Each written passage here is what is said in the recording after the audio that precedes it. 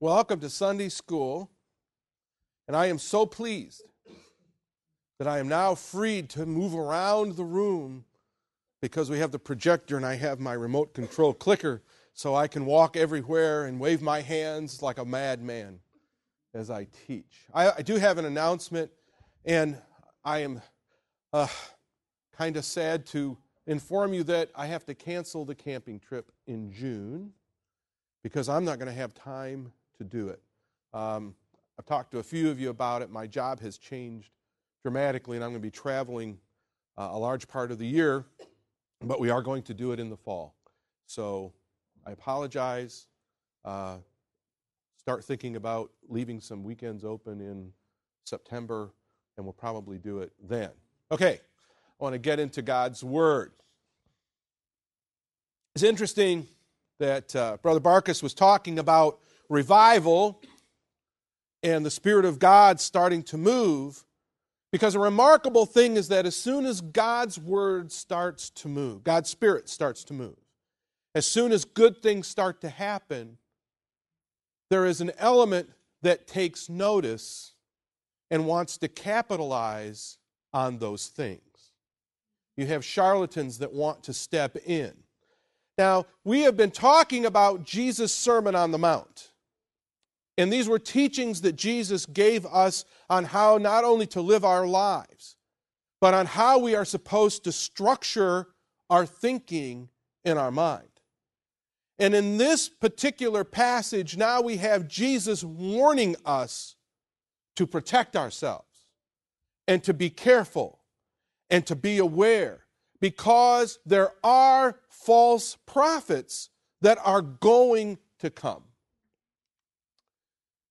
Our first verse is Matthew chapter 7, verse 15, where Jesus is speaking here, and he says, "Beware of false prophets, which come to you in sheep's clothing, but inwardly they are ravening wolves." This is very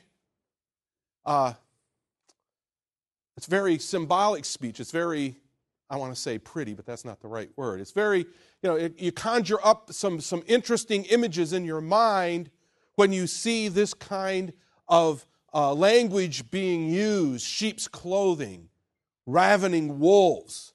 It invokes some interesting imagery.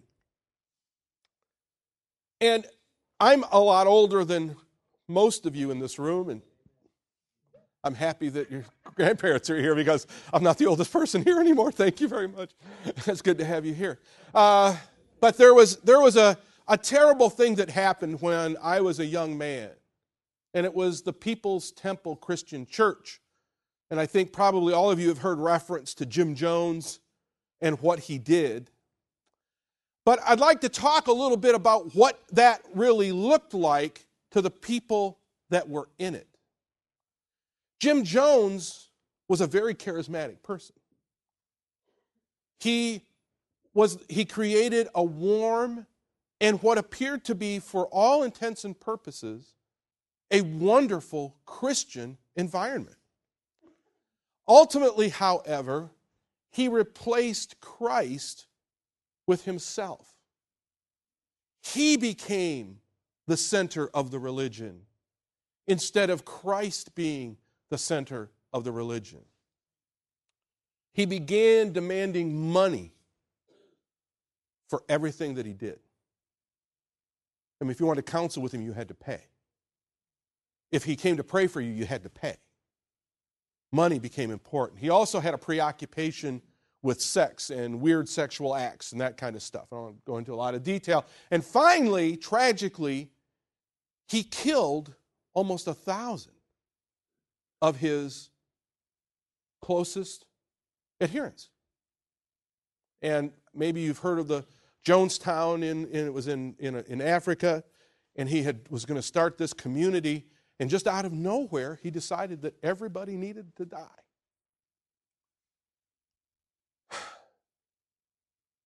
But I want to talk not so much about the what, but the how. How did this happen? How did he do that? This is from a book that was written about that church. Jim Jones knew how to inspire hope. He was committed to people in need. He counseled prisoners and juvenile delinquents. He started a job placement center. He opened rest homes and homes for the retarded. He had a health clinic. He organized a vocational training center. He provided free legal aid. He founded a community center. He preached about God. He claimed to cast out demons, to do miracles, and to heal. Doesn't sound too bad. Sounds like a pretty good guy. Sounds like somebody that you might want to follow. Sounds like somebody whose church you might want to go to. But he had all the marks of a false prophet. He promoted himself through the use of celebrities, which is a very common vehicle for false prophets to gain credibility. He manipulated the press. He wanted favorable stories to be published about his church and what his church was doing. He used the language and the forms of faith to gain power.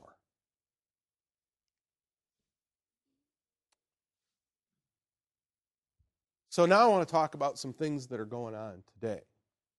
And how many of you, and we're going to draw some parallels, and I want you to think about some of the things that he did in that he was promoting through the use of celebrities. He was looking for good press. He was trying to get the word out there about what was going on. And we have a lot of things going on today in our world that facially can seem very attractive. You look at Scientology. This was a religion that was actually developed by a man named Ron Hubbard, who was a science fiction author. And I went to their website last night and was pulling up the principles of their faith. And he says that we are thetans, or thetans, because it's after the Greek symbol theta. We are comprised of mind and soul, and the only thing that we are about is survival. We're just trying to survive. And as part of our survival, we have 8 urges. I didn't write this stuff, okay? There is self. We have the urge to preserve self. Our creativity. Our group survival. We have a species urge where we want the species to survive. We have a life form urge where we want all life forms to survive. We want the physical universe to survive. Then there is spiritual, there is the infinity urge, which is defined as the allness of all, and ultimately there is the Creator. Now these are taught to be concentric circles with yourself in the middle. You are the center of everything. And whatever is true for you is true for you. And whatever is true for someone else is true for them. And we need to just reach out and all work together so that all of our individual truths can be fulfilled and that all of us can survive. Now, you know, a lot of religions will hand out tracts and will be happy to give you a study. The Scientologists, no matter where I went, the only thing you could get for free was a catalog. And the cheapest thing I could find was a book for $15. All right? Now, let's go back and think a little bit about some of the indicia we were talking about from Jonestown. And that church liked to use celebrities and the press. How many of you are aware of a well-known celebrity Scientologist? I mean, everybody can think of one, right? And he has gone on the media and talks it up. And if you ever push him on it, what do you believe? What does he do?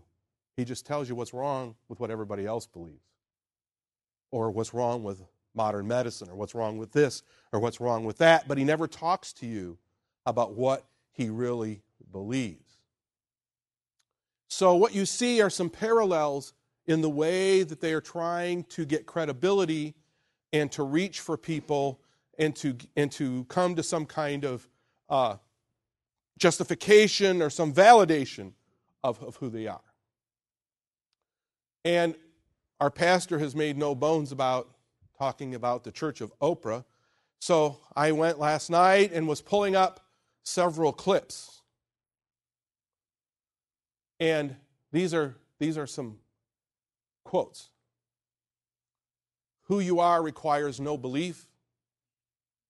Heaven is not a location, but a realm of inner consciousness.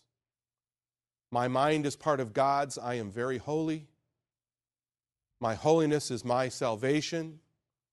My salvation comes from me. One of the mistakes of human beings is to believe there is only one way. There couldn't possibly be only one way. Now, I would like to tell you that these were people extracting bits and pieces of things that she had said, but they're not. These are quotes. These are things, I saw the clips. And the last one was the most concerning because she was being challenged by a Christian woman who said, but Jesus Christ is the way. There is only one way. No man comes to the Father but by me. I am the way, the truth, and the life. She was being challenged with that, and she said, that's all right for you. But there can't only be one way. And you might say, just a talk show host. Nobody believes these people. There is a reason that Jesus referred to us so many times as sheep. Because we are so easily led. I almost hate to admit this, and I may have to hand in my man card when this is over. But I went with my wife to hear Paula Deen speak. You know who Paula Deen is? Southern cook. I didn't want to go. Sister Wolf and my wife convinced David, Brother Wolf, and I to go. We were coerced. We went. Wasn't bad. She's a jovial sort. We had a wonderful time with the Wolves, which we usually do. But I was taken aback at something. These people didn't just like her. They worshiped her. They knew what all of her jokes were. They were waiting for her to say something about butter. It was amazing to me. They were hanging on every word. Now, Paula Deen is a nice person. Seems to be. I've been to a restaurant in South Carolina. Isn't that the one that's right above Georgia? South Carolina, yeah. And, yeah, I know, I travel a lot. Anyway, her fried chicken and macaroni and cheese, I'm telling you, are to die for. I love that stuff. But that's not really the point here. Who is she to be for people? Why would they follow? Why would they? Because that's how we are. We are led about. We are easily beguiled. We hear things because we like to hear things, and we follow people because it's neat. Think for a minute. When Jesus was feeding people with the miracles, the bread and the fish, he couldn't get away from the crowds. Was it because they were mesmerized by his words? Was it because they were so taken with his teaching? No. They liked the fish and the bread. They just followed him around for a happy meal. We are susceptible to being fooled. We are susceptible to following things around. This is dangerous stuff because millions of people buy into this because Oprah said so. And I don't intend to be offensive, but I must talk about Joel Osteen. Mr. Osteen, and again, this came from a Larry King interview on CNN. I watched the tape several times last night to make sure that I had it right. And he did say that he believes that Jesus is the way, the truth, and the life, but he refused to agree that a non-believer won't go to heaven. He wouldn't say it. He refused to say it. And a caller called in to the Larry King show and said, I'm very disappointed because you will not admit that Jesus is the way, the truth, and the life. He wouldn't admit it. And Larry King tried to call him on it, and he just kept shifting position. And he would never make a statement. And he would say, well, I believe that. Well, I'm sorry, but if you say I believe that there's only one way and Jesus is the way, that precludes any other way. It's a matter of logic. It precludes any other way, and yet he would not make that statement. He doesn't believe in using, and this was an interview with him that I got the transcript of. He doesn't believe in using much Scripture because he wants to reach the mainstream by teaching practical principles, and he said that the Scripture turns people off. Doesn't want to put a lot of Scripture in. So in his books, when he writes, he moves all the Scriptures to the back so he doesn't turn anybody off in the front of his book.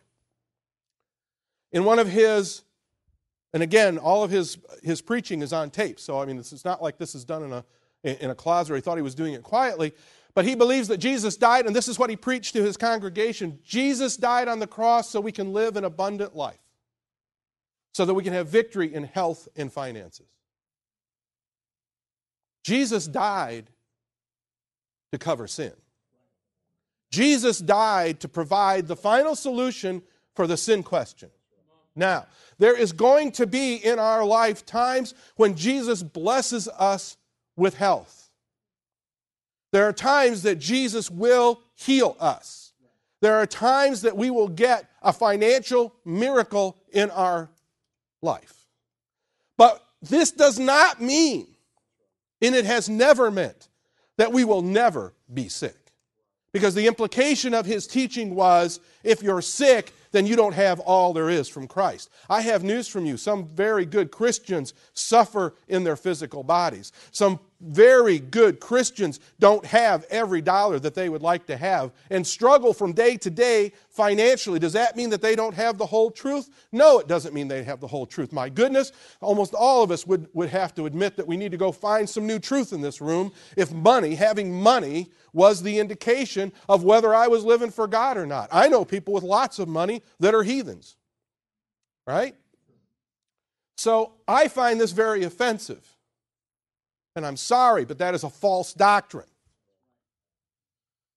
The part that bothered me the most, and again, this is not hearsay, this was from an interview. I saw the tape to make sure that I had it right. He refers to the church and Christianity as a growth market. His church has an annual budget of $50 million a year. Now, I ask you,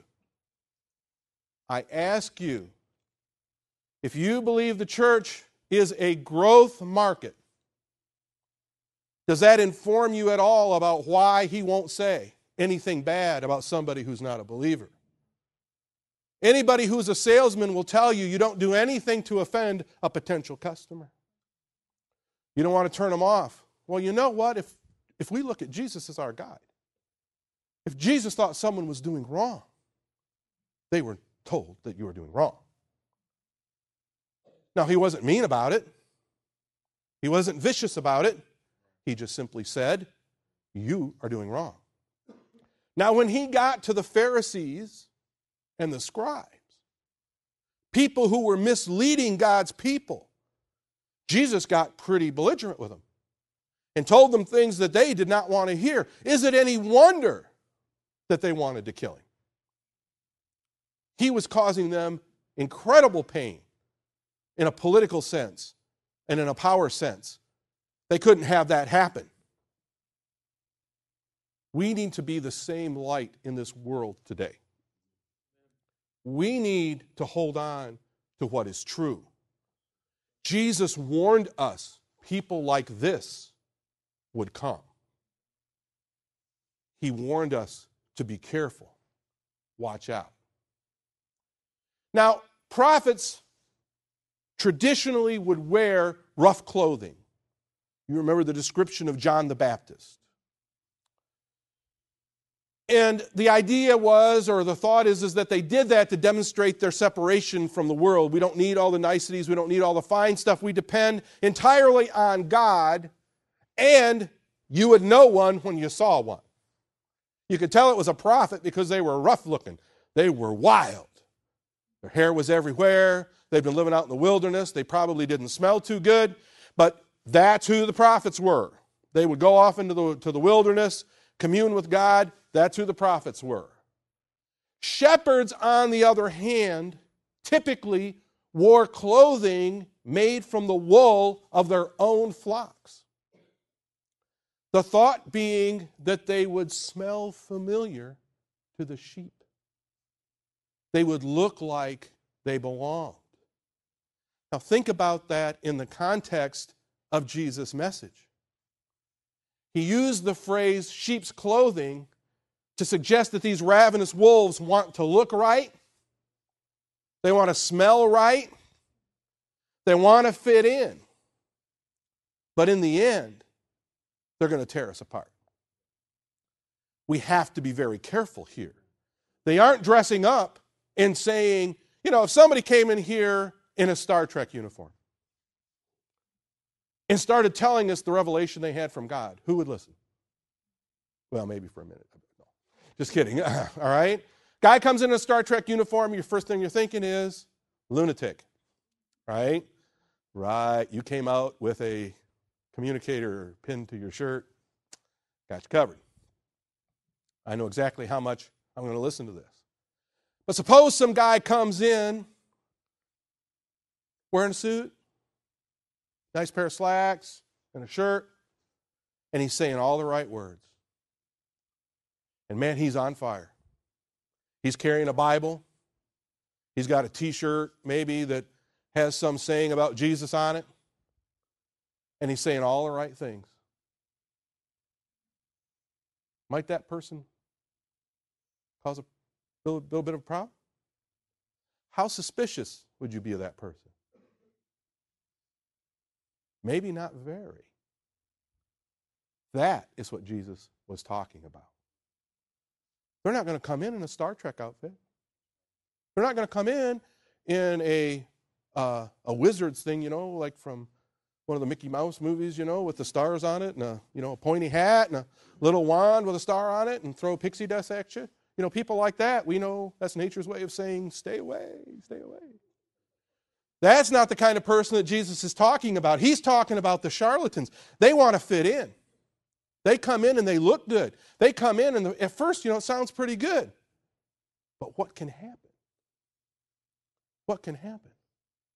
And I submit to you that we, this group, have had situations where we've had to test some spirits. Like, who is this person? Who knows this person? What's going on here? Something's not right. Well, what was one of the first ways we could tell that something was wrong is that the fabric of our class started to tear apart. Started to be a little pull here. We got tension where we've never had tension before. We've got pain where we've never had pain before. We're having problems like we've never had before because the fruit wasn't right. The fruit wasn't there. What's going on here? Many powerful speakers claim to have a message for Christians to hear.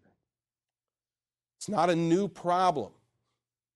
The Old Testament spoke about this many, many times.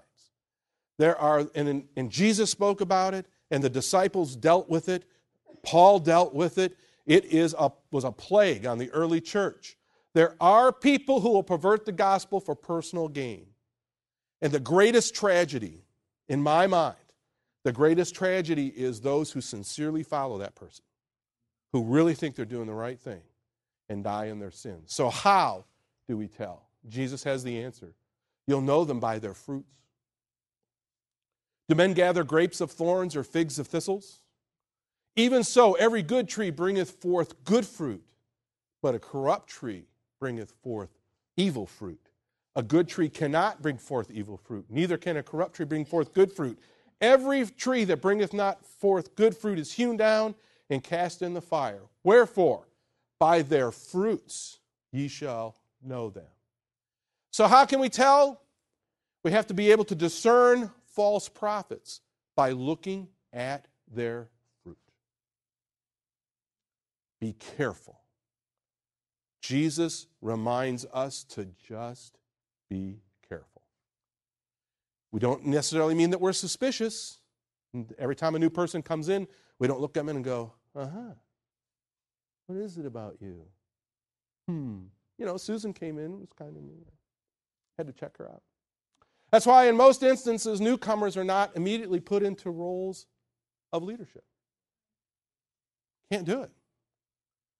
I mean, we've seen that happen where somebody, they come in and it looks like maybe, man, they're all full of fire and why aren't we using them? It's like, well, let's find out who this person is. Let's test the spirits here a little bit. Let's find out what their fruits are like. We need time to observe their behavior and listen to their message. That's one way we can protect ourselves. In Deuteronomy 13:1 through 5, there is a formula which we can't follow completely, but it is an interesting read.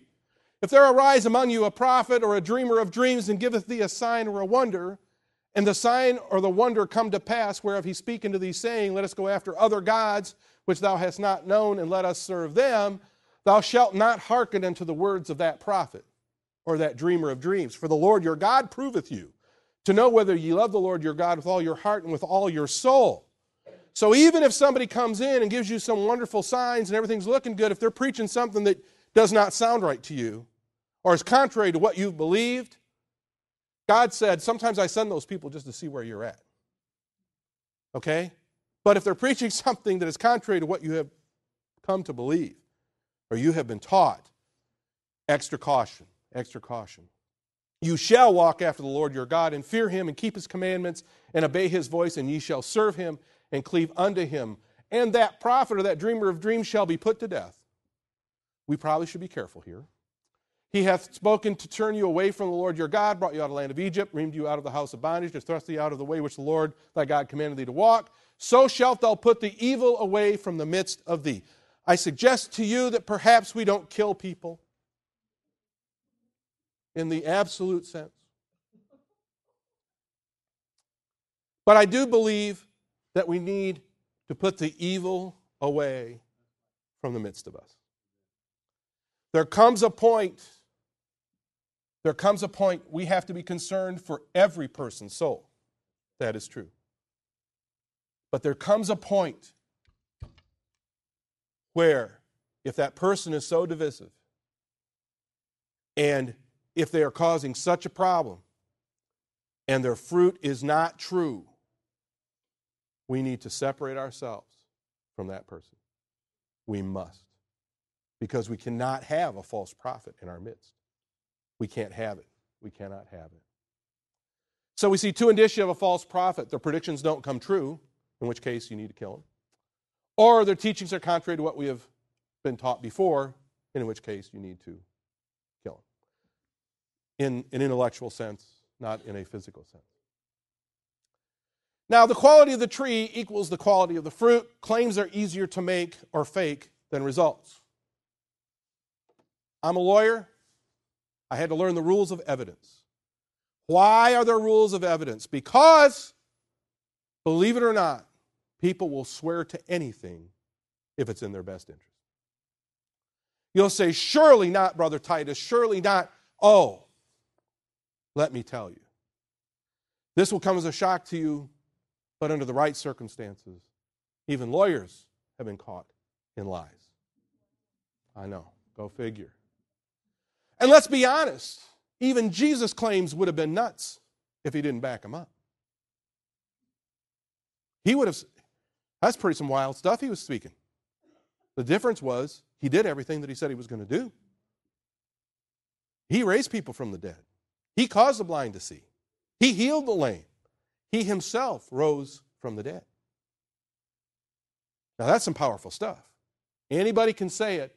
It's a different when you have to back it up. No matter how well someone can tell a story and cover their tracks, eventually that true person will be revealed. They will. They will make themselves known. Paul warned us as well in Ephesians chapter 5, verses 6 through 7. Let no man deceive you with vain words, for because of these things cometh the wrath of God upon the children of disobedience. Be not ye therefore partakers with them. In Colossians chapter 2, verse 8, beware lest any man spoil you through philosophy and vain deceit, after the tradition of men, after the rudiments of the world, and not after Christ. Constantly we're getting these reminders. Be careful, be careful, be careful. So what do we do? Jesus is advising us to use some discernment. We have to have some spiritual maturity here. We need to think about this stuff. We need to be sensitive to the Spirit. False teachers will have immorality in their lives. Watch how they treat people and how they treat money. Do they condone immoral practices? Is money their prime motivator? Is the leader offended when asked for scriptural basis for their beliefs? If somebody can't back it up with Scripture, we don't want any part of it. No part of it at all. Go away. Do they pray? Is the Bible honored and taught? Is God at work, or are they just busy? Go back to the Jim Jones situation. We cataloged all the things that he was doing. Hospitals, training centers, all kinds of stuff. They were busy. But was God at work? Was God at work? Don't go it alone. This might be the best advice that I can think to give you today. Run any new idea that you hear or is appealing to you by some Christian friends or Christian mentors. They can keep you from applying some crackpot theory to your life. Talk about it. Weigh the spirits. Try to understand what's going on. Never form a life commitment without reference to the Bible. You know, it's silent on a lot of things, like what kind of car should I drive? What kind of suit do I look good in? Should I become a brain surgeon? You're not going to find that. It's silent on a lot of that stuff. But what I can tell you is it speaks clearly on doctrine, and it speaks clearly on God's purpose for our life. Weigh it against the Bible. Talk about it with Christian friends and mentors. A final word. We must not be dazzled by a person's outward clothing, his charm, learning, doctorates, and ecclesiastical honors. We must not be so naive as to suppose that because he's a professor or a bishop, that he is a true ambassador of Christ. You have to look beneath the appearance to the reality. What lives under the fleece? A sheep or a wolf? And with that, have a wonderful week.